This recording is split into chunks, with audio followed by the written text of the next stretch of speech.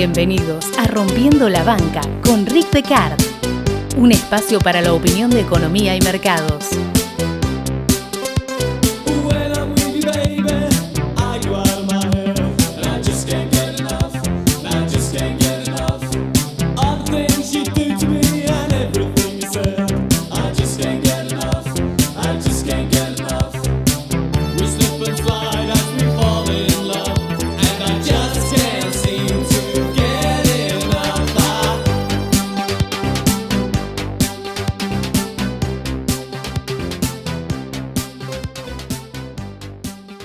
Algunos de ustedes pueden recordar cuando mencioné al pasar, como en la película Un hombre lobo americano en Londres, la protagonista mencionaba, también al pasar, el problema de la inflación y el costo de la vida en una Inglaterra de elevada inflación. Una película no necesita ser una obra de arte contestataria para entregar un mensaje. Age of Treason era una película clase Z para televisión, protagonizada por Brian Brown, que en esa época todavía estaba de moda, el actor australiano, que la tradujeron en español Una de Romanos, una gran traducción, en vez de La Era de la Traición. Es una película de 1993 sobre un detective de la antigua Roma, siempre preocupado por la imposible carga impositiva que sufre. Pero esto era más que algo anecdótico. A cada paso de su vida le recordaban sus compromisos impositivos absolutamente todo el tiempo. Y cada cosa que hacía le generaba más y más impuestos debidos, cosas que los poderosos que se cruzaba le recordaban todo el tiempo socarronamente. Ambientada en el año de los cuatro emperadores, como se lo llama, fue una de las más caóticas y violentas del Imperio Romano, poco después de la muerte de Nerón, la época en la que el brutal proceso de debasement realmente arranca. Como dije en el episodio Gasto Faraónico, se atribuye erróneamente a los antiguos egipcios la creación del primer impuesto. En realidad el primer impuesto, como dije, registrado, figura en el Código de Hammurabi. Los antiguos egipcios inventaron el sistema impositivo y el uso de impuestos para financiar al Estado, pero inventaron algo más, al inspector impositivo y obviamente al organismo administrador de los inspectores y la recaudación en general. Pero fueron los romanos los que desataron sobre la humanidad el verdadero horror visceral. Olvídense de Jason, Pinhead, Drácula. El verdadero horror tiene nombre: presión impositiva, o más bien, inspector impositivo. Ahí viene la auditoría. Es verdad, técnicamente la presión impositiva se inició en Egipto entre el año 3000 y 2800 a.C., pero fueron los romanos los que liberaron el verdadero horror de una presión impositiva extrema que evolucionó en algunos siglos en una tortura literalmente medieval. ¿Qué es sino la historia de Robin Hood, sino una fábula acerca de un Estado voraz y la revolución fiscal de un grupo de evasores? Impuestos hubo siempre. Para que se den una idea, China en el año 2006, eso fue hace 15 años, eliminó el impuesto activo más viejo del mundo, una tasa agrícola que había sido creada 2600 años antes. Pero en ciertas épocas, algunos gobiernos someten a sus ciudadanos a un verdadero calvario, horror leonino, una pesadilla impositiva que agobia al pueblo al límite posible y genera, en ciertas circunstancias, rechazo extremo. Si a un gobierno no se le pone límite, la voracidad recaudatoria nunca se detendrá, nunca tienen suficiente, siempre reclamarán la parte del león. Bienvenidos al episodio número, creo, 275, no me fijé, de Rompiendo la Banca. Soy el Doctor Terror nuevamente con ustedes. Permítanme continuar el tour de la Casa de los Horrores Económicos. En este episodio visitaremos el cuarto impositivo. Por favor, vacíen sus bolsillos de todo lo de valor. Al salir recibirán un vale patriótico. Recuerden colaborar con la difusión del podcast y seguirme en Instagram para deliciosos mini podcasts. De no hacerlo, corre el riesgo de ser sometidos a una auditoría profunda, muy profunda. Más de una vez han oído que alguien se lleva la parte del león cuando consigue una mejor parte que los demás. La historia se origina en una fábula de Esopo en la que el toro, la cabra y la oveja arman una sociedad con el león para conseguir comida.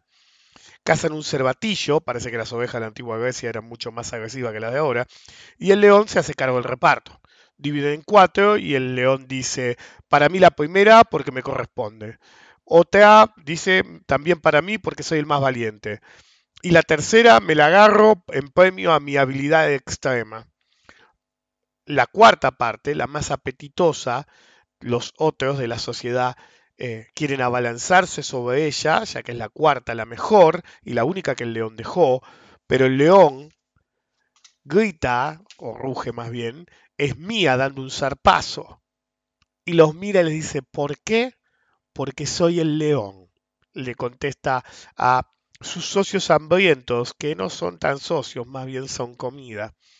Actualmente la frase aplica a los que se apropian de una porción mejor o que directamente no les corresponde, ya sea realmente, legalmente o éticamente, moralmente, por pura prepotencia o uso de poder, solo porque pueden. No hay mejor ejemplo que los gobiernos y su presión impositiva leonina. Todas las estructuras impositivas del planeta son laberínticas, no solo buscan recaudar, sino ser confusas. Confundir potencia la recaudación, porque la gente realmente no sabe cómo defenderse de un sistema impositivo complejo. De hecho, en Estados Unidos, la profesión contable no lleva los libros de la gente común como se hace en países como Argentina, sino que más bien son asesores para eludir lo más posible y pagar lo menos posible. Recuerden, eludir impuestos no es ilegal, evadir sí.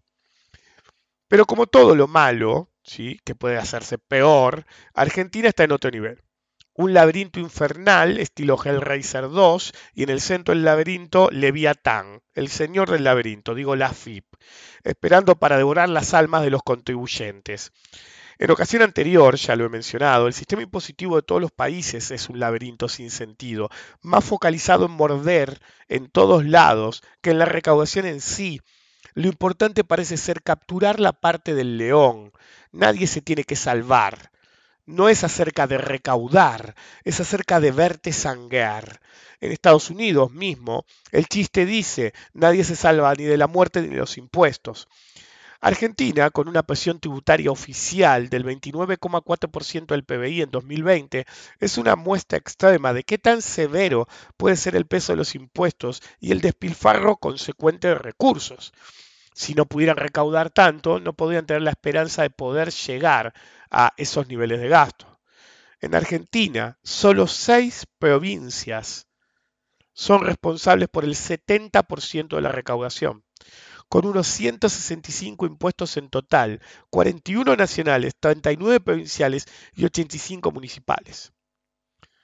Con 6 impuestos nada más, con 6 de esos más de 160, solo con ellos 6 se recauda el 70% del total de la recaudación.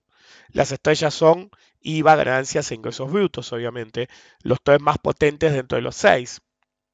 Si elevan la consideración a los 11 impuestos que más recaudan, salta la recaudación total, desde el porcentaje total que normalmente se recauda, del 70 a explicar el 90% de la recaudación. El 90 de esos 11, 9 son nacionales. El resto de más de 150 impuestos recaudan solo el 10% del total y la mayoría representa un mayor costo de ejecución, ¿sí? De presión para poder recaudar, que es su recaudación misma. Hay impuestos que son negligibles en la cantidad de dinero a recaudar, que tienen campañas, propaganda, cumpla, promociones, lo que se les ocurre, lo cual los vuelve totalmente vacuos, inútiles. Se estima que de la recaudación total, Nación recibe el 24%, los fondos de retiro el 27%, las provincias el 31% y los municipios el 8%. Estos son los números más actuales. Estos números sostienen uno de mis argumentos más antiguos de recomendación de política económica. Desde que soy chico lo digo. Es clave, una reformulación completa del sistema impositivo y desguazar a la sobredimensionada FIP. Esto extrapólenlo a cada puto país del planeta.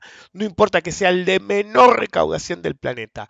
Todos están sobredimensionados por el concepto de la parte del león. Algunos políticos son más pasados que otros.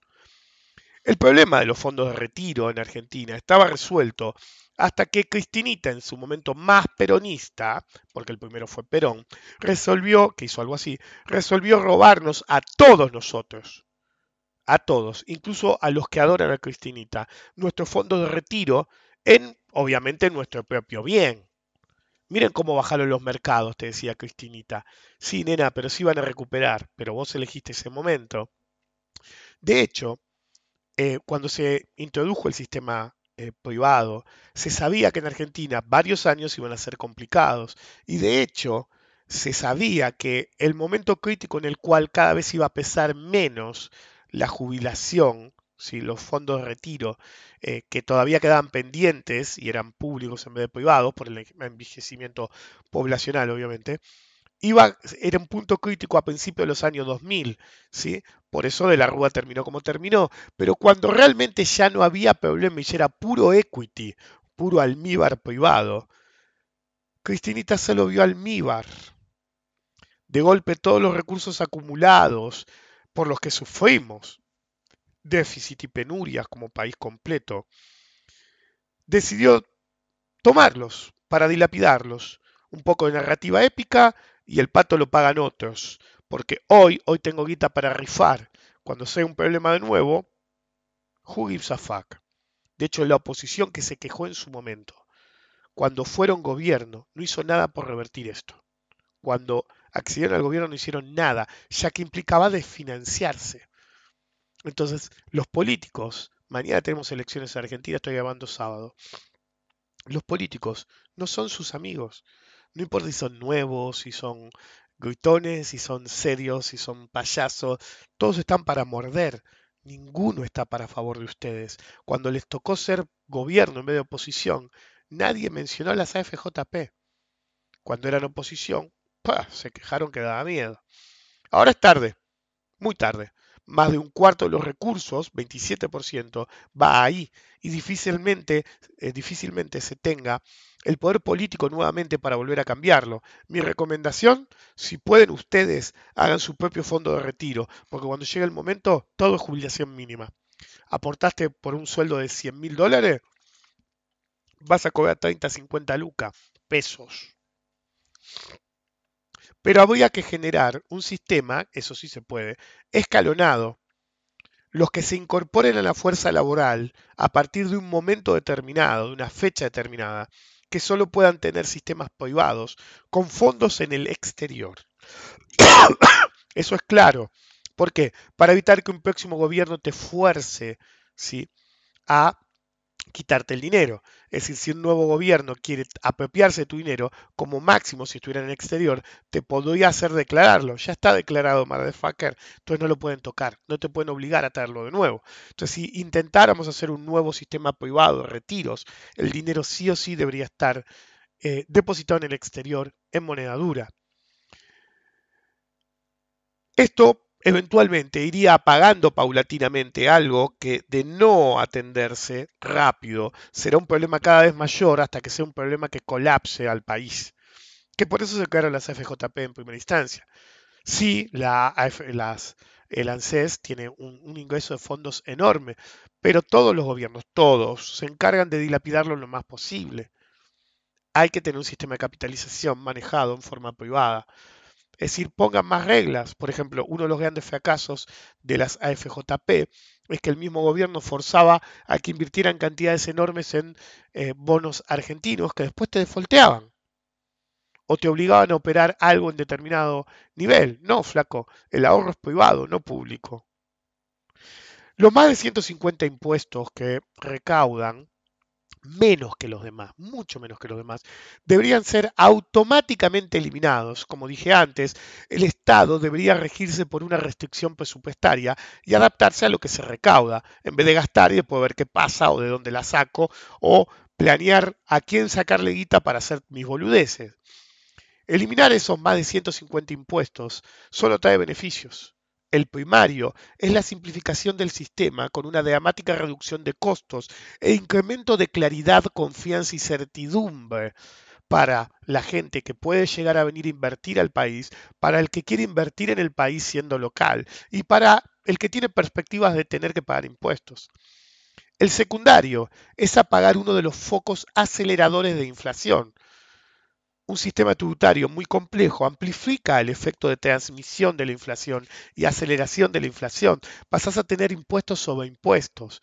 Cuando ustedes agarran una boleta de luz, cualquier tipo de utility en Argentina, y sacan todos los impuestos, se dan cuenta que el pedazo de impuestos que pagan hace que las tarifas sean impagables, para algunos por lo menos, la mayoría.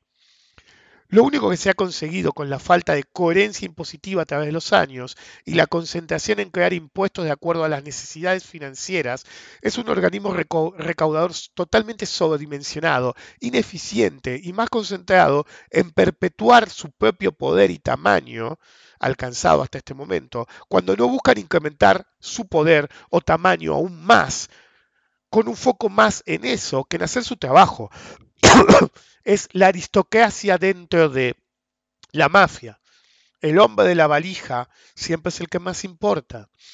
Esta reforma que propongo yo es la más simple, rápida y con menores consecuencias recaudatorias negativas, eh, lo mismo que el costo político inherente.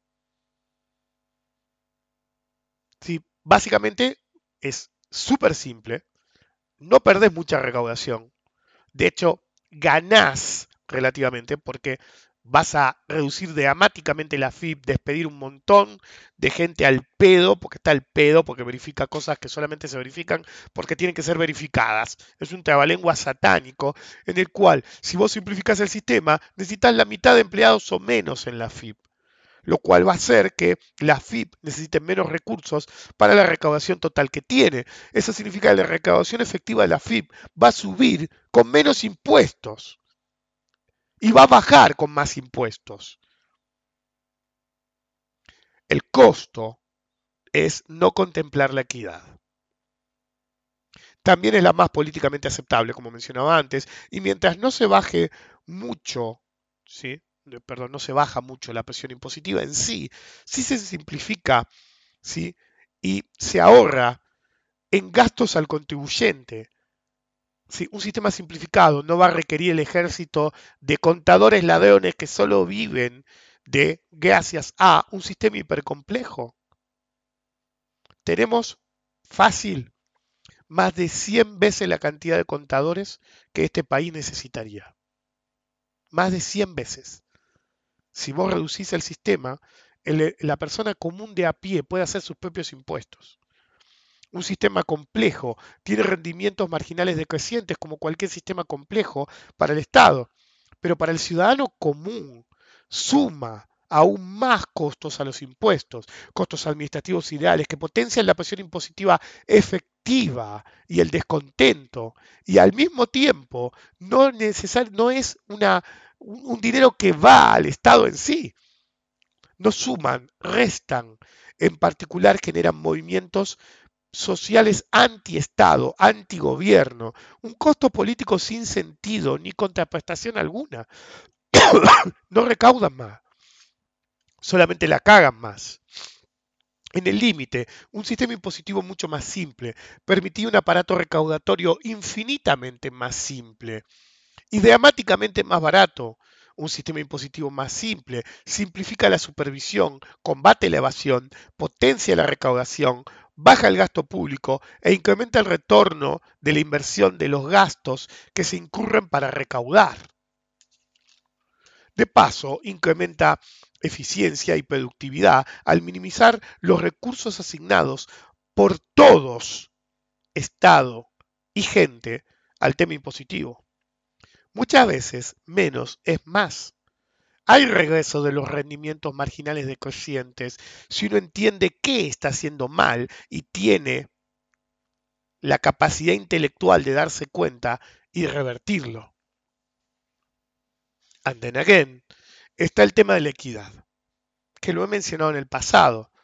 Es decir, lo que dije hasta acá es el camino más directo, políticamente correcto, sin costo político, que permite que no pierdas recaudación y genera un shock de riqueza por el ahorro a toda la sociedad enorme. Son todo beneficios, flaco. Pero bueno, la opción superadora siempre cuesta. Pero como dije, de Nenén está el tema de la equidad. Lo que realmente habría que hacer es eliminar el IVA, por lo menos al consumidor final. Eso sí sería un palazo a la recaudación. Es un impuesto al valor agregado. Ni el consumidor ni el minorista final agregan valor.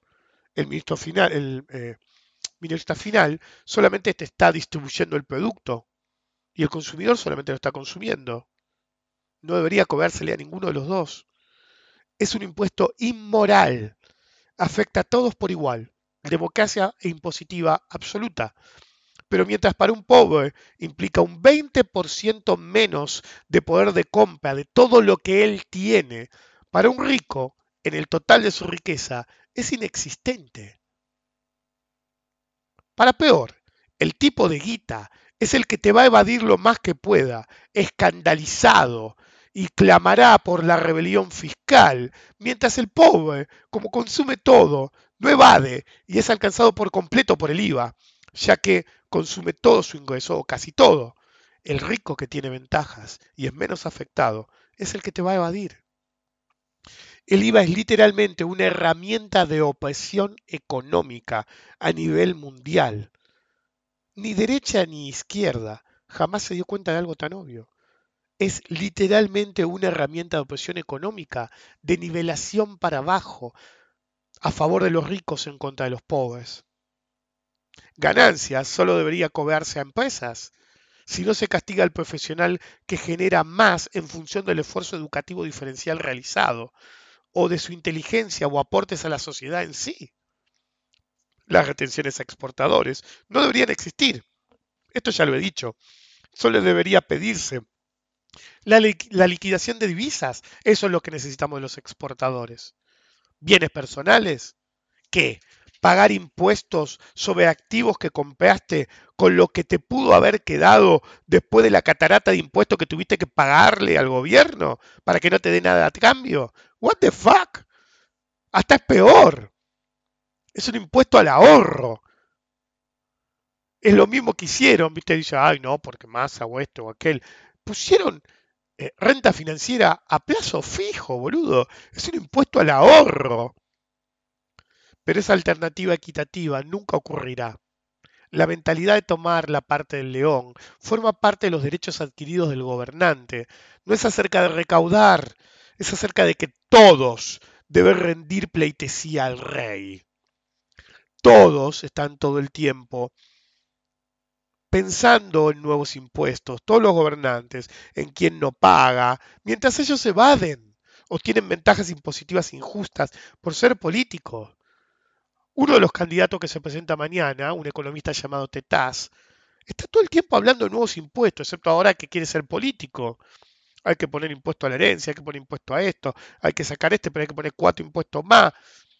Flaco, habla de expropiación. Es un bolchevique de derecha. Dice, yo a veces me cago de risa porque creen que los de derecha son de derecha y los de izquierda son los de izquierda. No, son tus enemigos y van a usar todas las armas a su disposición para hacerte mierda. Expropiarte, meterte impuestos. Cuando le conviene van a ser de derecha, cuando le conviene van a ser de izquierda.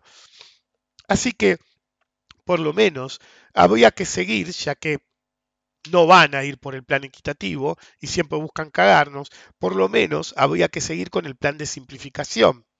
Se resignan muchos menos recursos y todos son beneficios sin costos políticos. Pero hay un problema. Los políticos, si algo que es siempre igual en todo el planeta, nunca están listos para la discusión de una alternativa superadora. No solo ellos son el gasto, la piedra y todo lo demás. Los políticos son el cáncer. Nos vemos.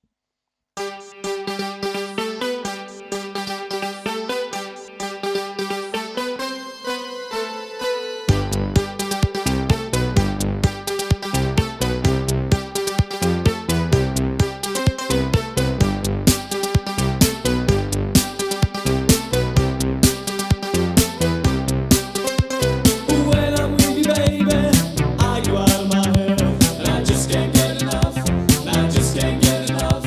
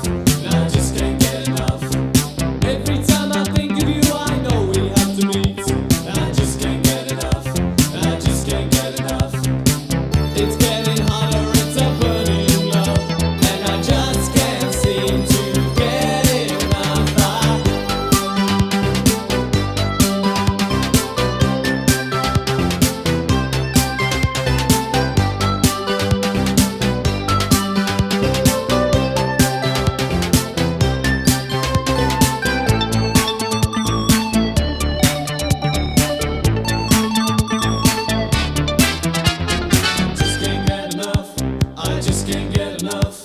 I just can't get enough. I just can't get enough. I just can't get enough.